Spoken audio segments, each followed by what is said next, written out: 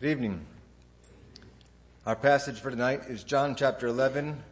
We're going to read the entire chapter, but we're going to look at the verse 16 verses. And I invite you to turn in your own Bibles to there. Like I said, we'll read the entire chapter, and it's a lot of verses, but I think the purpose of the story, the whole story back to back, will make more sense as we just look at the first 16 verses. So we're coming to a very familiar story. A lot of us have heard the story of Lazarus, maybe in Sunday school. We hear it often at funerals. People use verse 23 at a funeral when they see Jesus is the resurrection and the life. We hear verse 35, Jesus wept, when people want to point out that Jesus was a man with emotions and had feelings and experiences like we do. But John and all the other writers of the Gospels, they write these stories, these narratives down for a reason. They're there to tell us the history. They're there to tell us what Jesus did and to give us a picture into what he's doing. But the intention, the reason they wrote all these things down, these details in such vivid detail, is so that we may believe in Jesus. That we may believe what they're writing and have eternal life. That's the purpose of the book of the Bible that God has given us, is that we may have eternal life.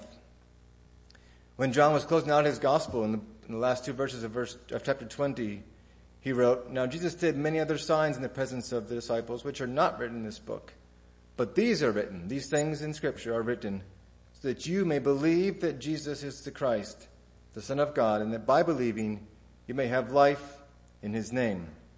So as we look at this story, again, these 46 verses tonight, I want you to not miss the intention first-hand retelling of something that John saw happen. John wrote this narrative, he wrote this story of Lazarus for a reason.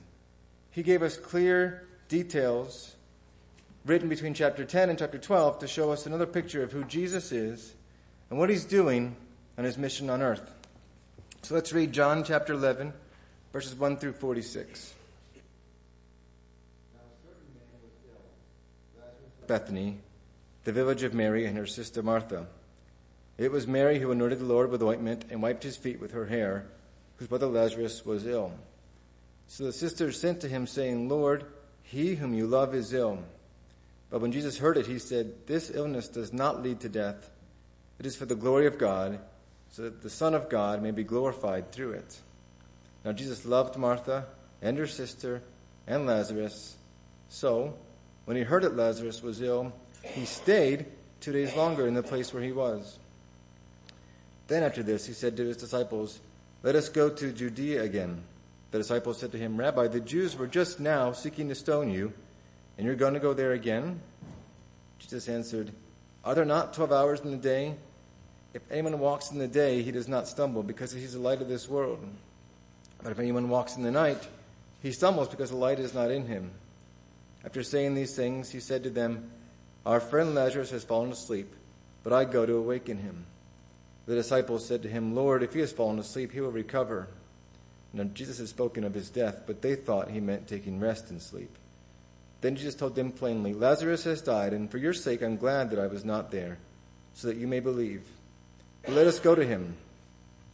So Thomas, called the twin, said to his fellow disciples, "Let us also go, that we may die with him." Now when Jesus came, he found Lazarus had been in the tomb 4 days. Bethany was near Jerusalem, about 2 miles off. Many of the Jews had come to Martha and Mary to console them concerning their brother. So when Martha heard that Jesus was coming, she went and met him. But Mary remained seated in the house. Martha said to Jesus, "Lord, if you had been here, my brother would not have died. But even now I know that whatever you ask from God, God will give you." Jesus said to her, "Your brother will rise again." Martha said to him, "I know that he will rise in the resurrection on the last day." Jesus said to her, "I am the resurrection and the life. Whoever believes in me, though he die, yet shall he live. And everyone who lives and believes in me shall never die.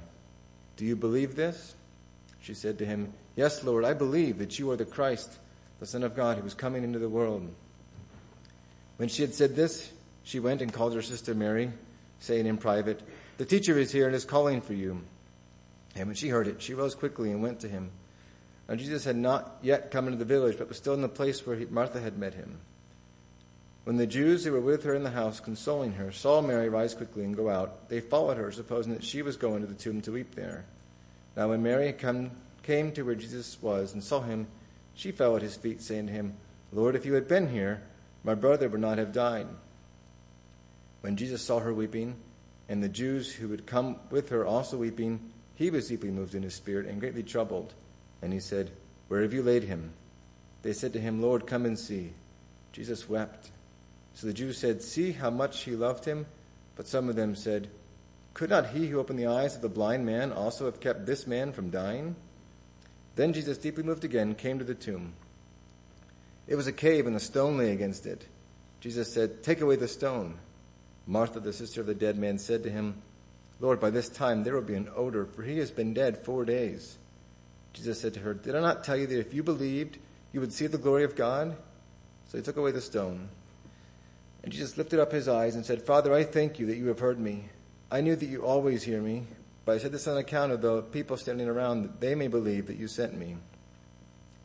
When he said these things, he cried out with a loud voice, Lazarus, come out! The man who had died came out, his hands and his feet bound with linen strips, and his face wrapped with a cloth. Jesus said to them, Unbind him and let him go. Many of the Jews, therefore, who had come with Mary and Martha, had seen what he did and believed in him. But some of them went to the Pharisees and told them what Jesus had done. Let's pray.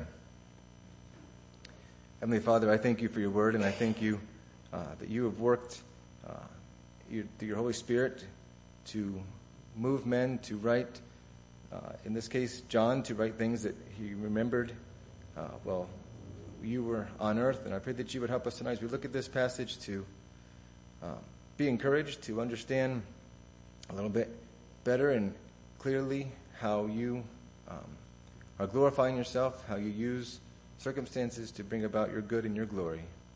In Jesus' name, amen.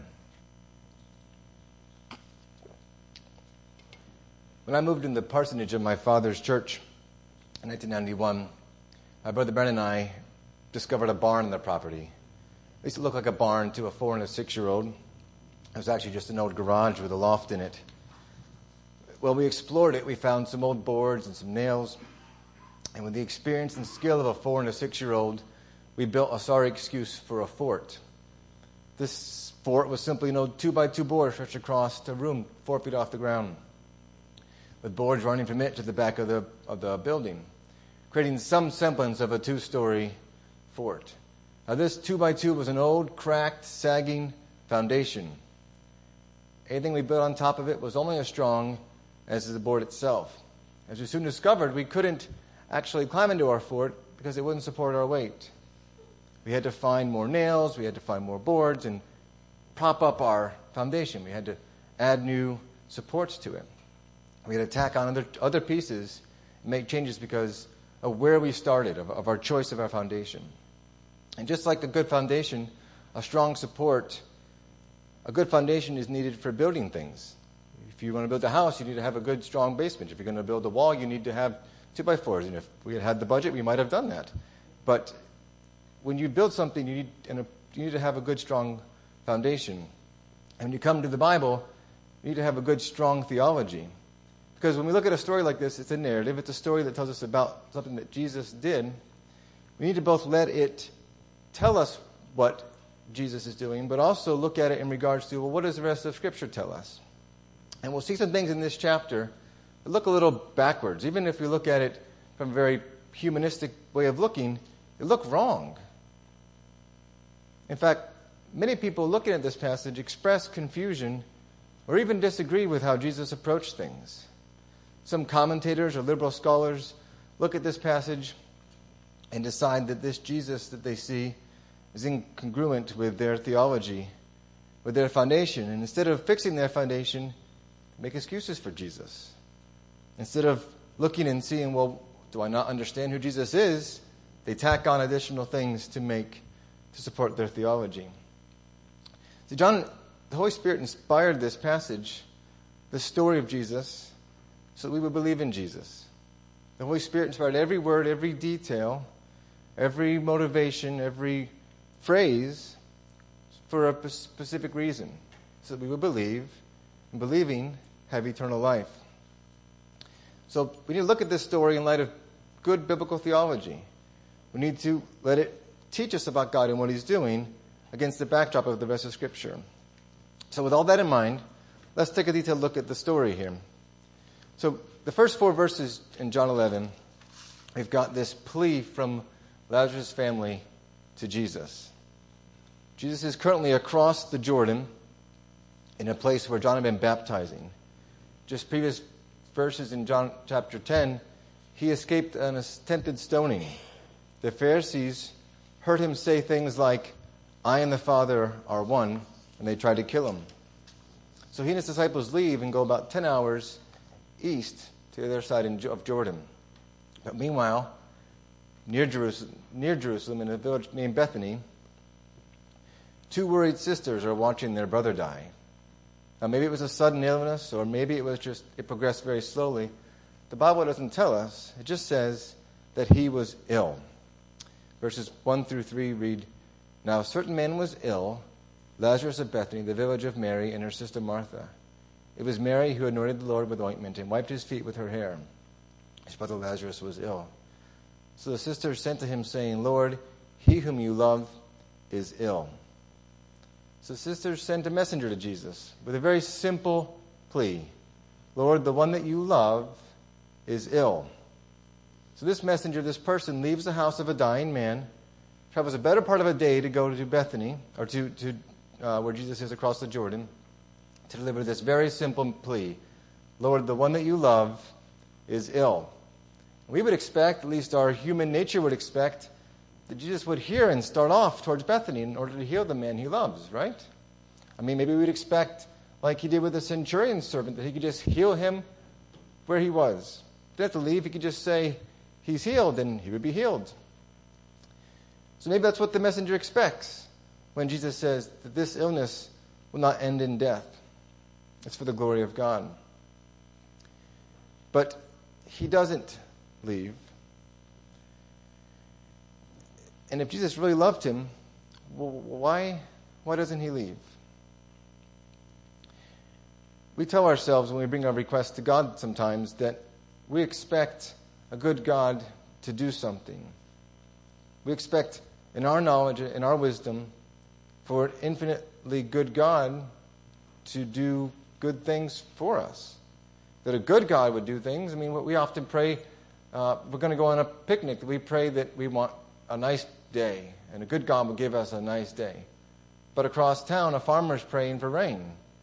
So a good God would send rain, or a good God would give a nice, clear day. Well, God is motivated to help people. He's motivated to do good things for them the same way that we are, but in a much better, holy way than we approach it. Jesus wants to help people too. He wants good things for them. In fact, he wants the best things for people. And he shows his desire to give them a good thing in verse 4. And off the cuff, it doesn't seem to make much sense. Verse 4 says, "So when Jesus heard that Lazarus was ill, he stayed 2 days longer in the place where he was." He stayed 2 days longer in the place where he was.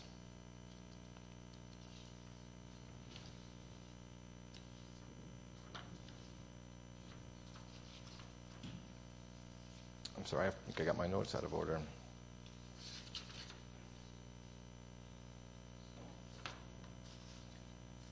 Sorry. When Jesus heard it, he says, "This illness does not lead to death. It is for the glory of God, so that the Son of God may be glorified through it." This illness is for the glory of God.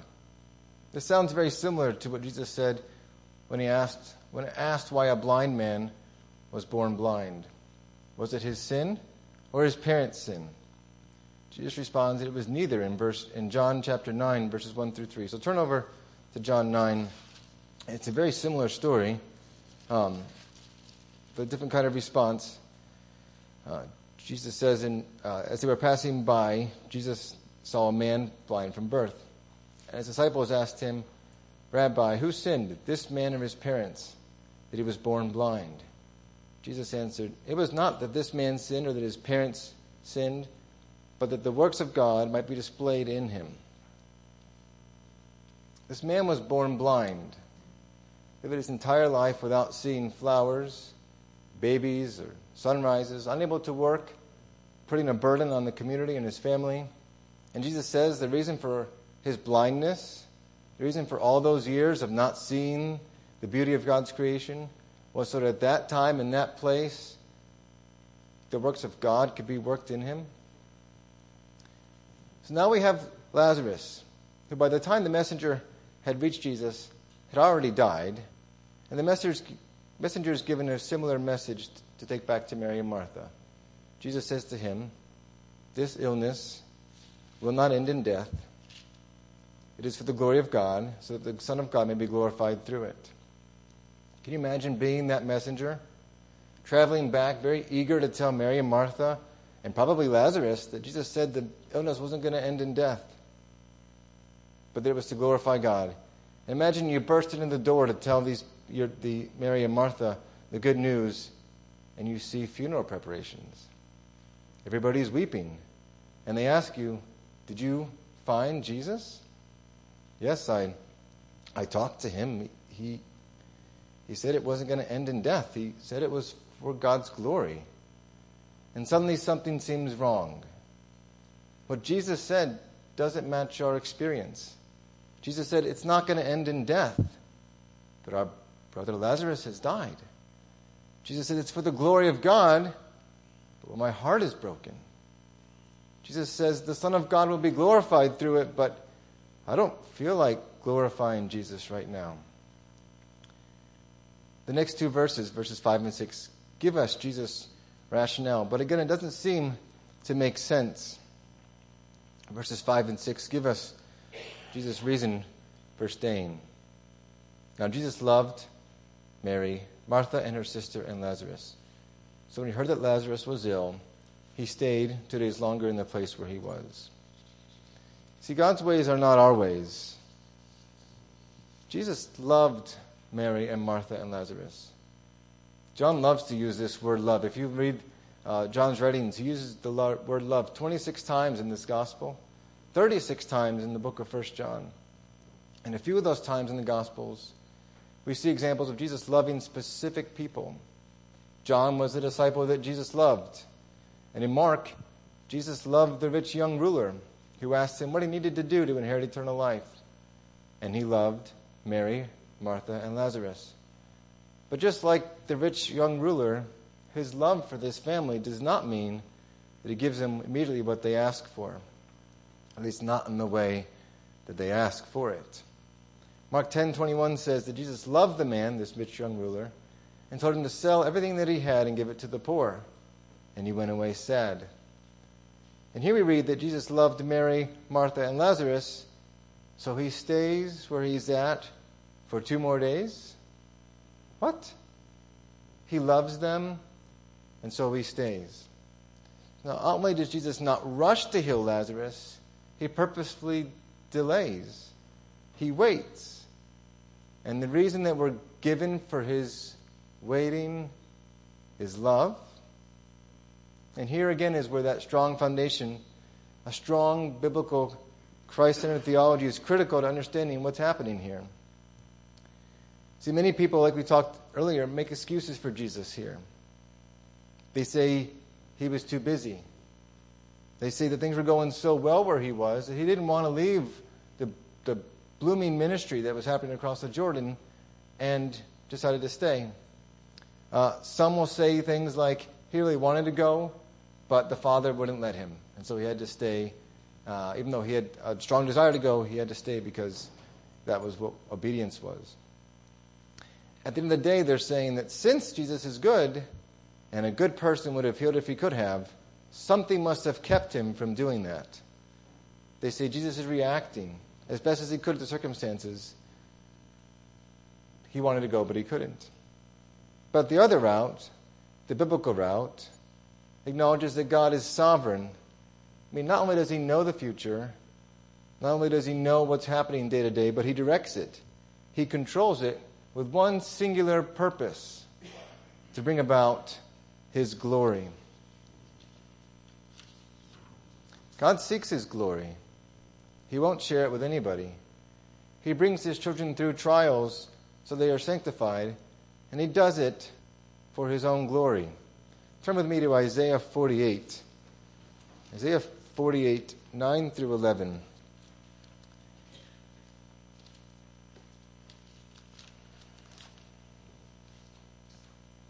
This is talking about Israel refined for God's glory.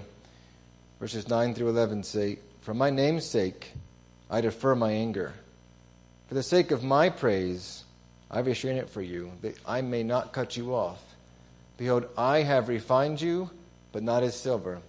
I have tried you in the furnace of affliction for my own sake. For my own sake I do it. For how should my name be profaned? My glory I will not give to another." God's ways are higher than our ways.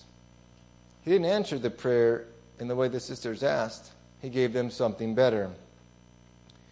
He gave them a glimpse of his glory when he raised Lazarus from the dead. Lord willing, if we get a chance to look at the other part of the passage, we'll see that actually we'll get time to spend time on the resurrection of Lazarus. But his love for them meant waiting. His love for Mary and Martha meant staying, even if it looked like he didn't care, in order to raise Lazarus from the dead. So there was no question it was a work of God. The Jews had a tradition that if somebody died, their spirit hung around for 3 days. And after the 3 days, the spirit was gone, they could be resurrected. This is the longest time that Jesus has raised anybody from the dead. There were times when somebody had died frequently or recently. The widow's son, the servant girl, he raised them all relatively recently after they've died. But nobody up to this point had been raised after 4 days of being dead. God showed them, in raising Lazarus from the dead, an amazing picture of his glory. In his sermon on the passage, John Piper says that real love is giving us what we need the most. What we need most is not healing, but a full and endless experience of the glory of God. Love means giving us what will bring us the fullest and longest joy. And what is that? What will give you the fullest and most eternal joy? The answer of this passage is clear. A revelation to your soul of the glory of God. Seeing and admiring and marveling at and savoring the glory of God in Jesus Christ. When someone is willing to die, or let your brother die, to give you and your brother that, he loves you. Brothers and sisters, when we pray and you ask God, you beg God for something that's good, and it looks like God is not answering, don't lose heart. Mary and Martha did get Lazarus back, but they got something much better. They saw the glory of God. They got a glimpse of his love for them and his glory. Don't take God's delay as a no.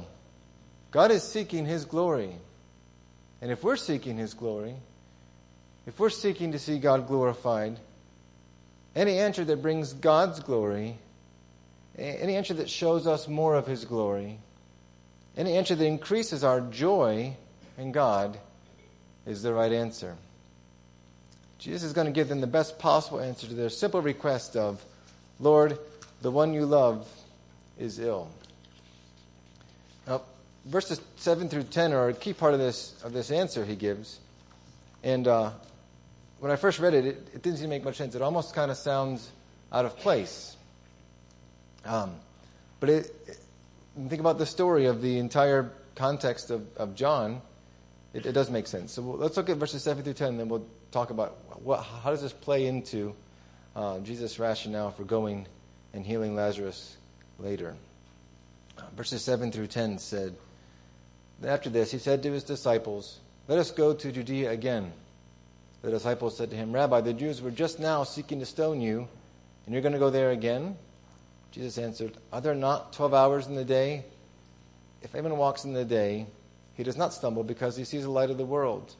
But if anyone walks in the night, he stumbles because the light is not in him." So he waits, then tells his disciples, "All right, it's time to go to Judea again." And the disciples think he's crazy.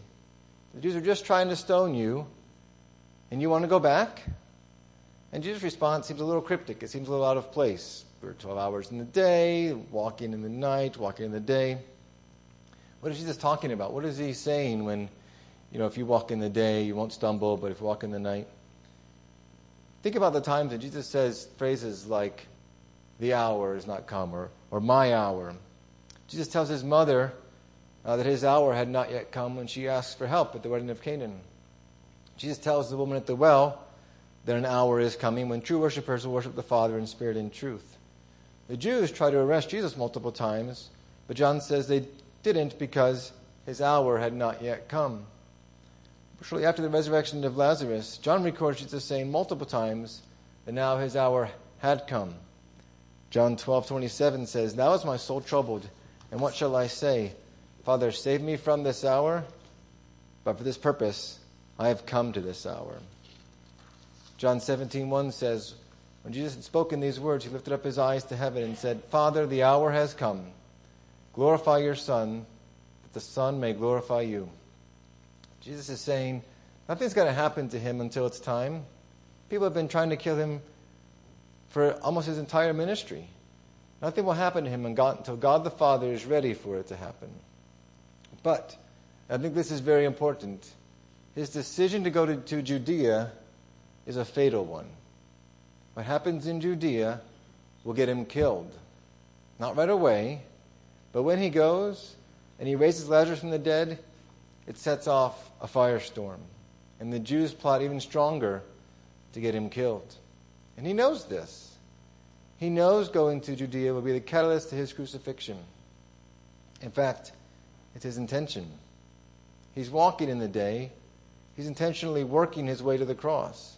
He's working in the light. But he knows that the hour is coming when he'll be put to death.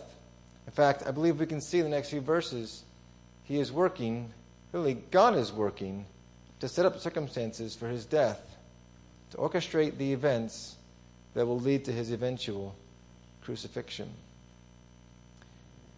So, I hope you understand the connection here. That Jesus, by waiting, has ensured that there's a man now dead for 4 days. And he decides after 2 days to go to Judea. So you've got the day that the messenger came to Jesus waiting 2 days, and the day it takes Jesus to go back. So 4 days later, Jesus comes and finds Lazarus dead for 4 days.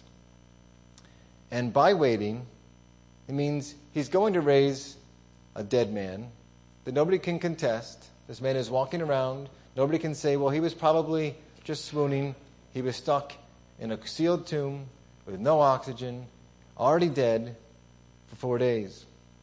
And it's going to mean that people will seek to kill him because of the sign that he's worked. So let's look at the last section here, verses 11 through 16. Jesus talks to his disciples about an underlying motivation. After saying these things, he said to them, "Our friend Lazarus has fallen asleep, but I go to awaken him." The disciples said, "Lord, if he has fallen asleep, he will recover." Now Jesus has spoken of his death, but they thought he meant taking rest and sleep. Then Jesus told them plainly, "Lazarus has died, and for your sake I am glad that I was not there, so that you may believe. But let us go to him." So Thomas, called the twin, said to his fellow disciples, "Let us go also, that we may die with him."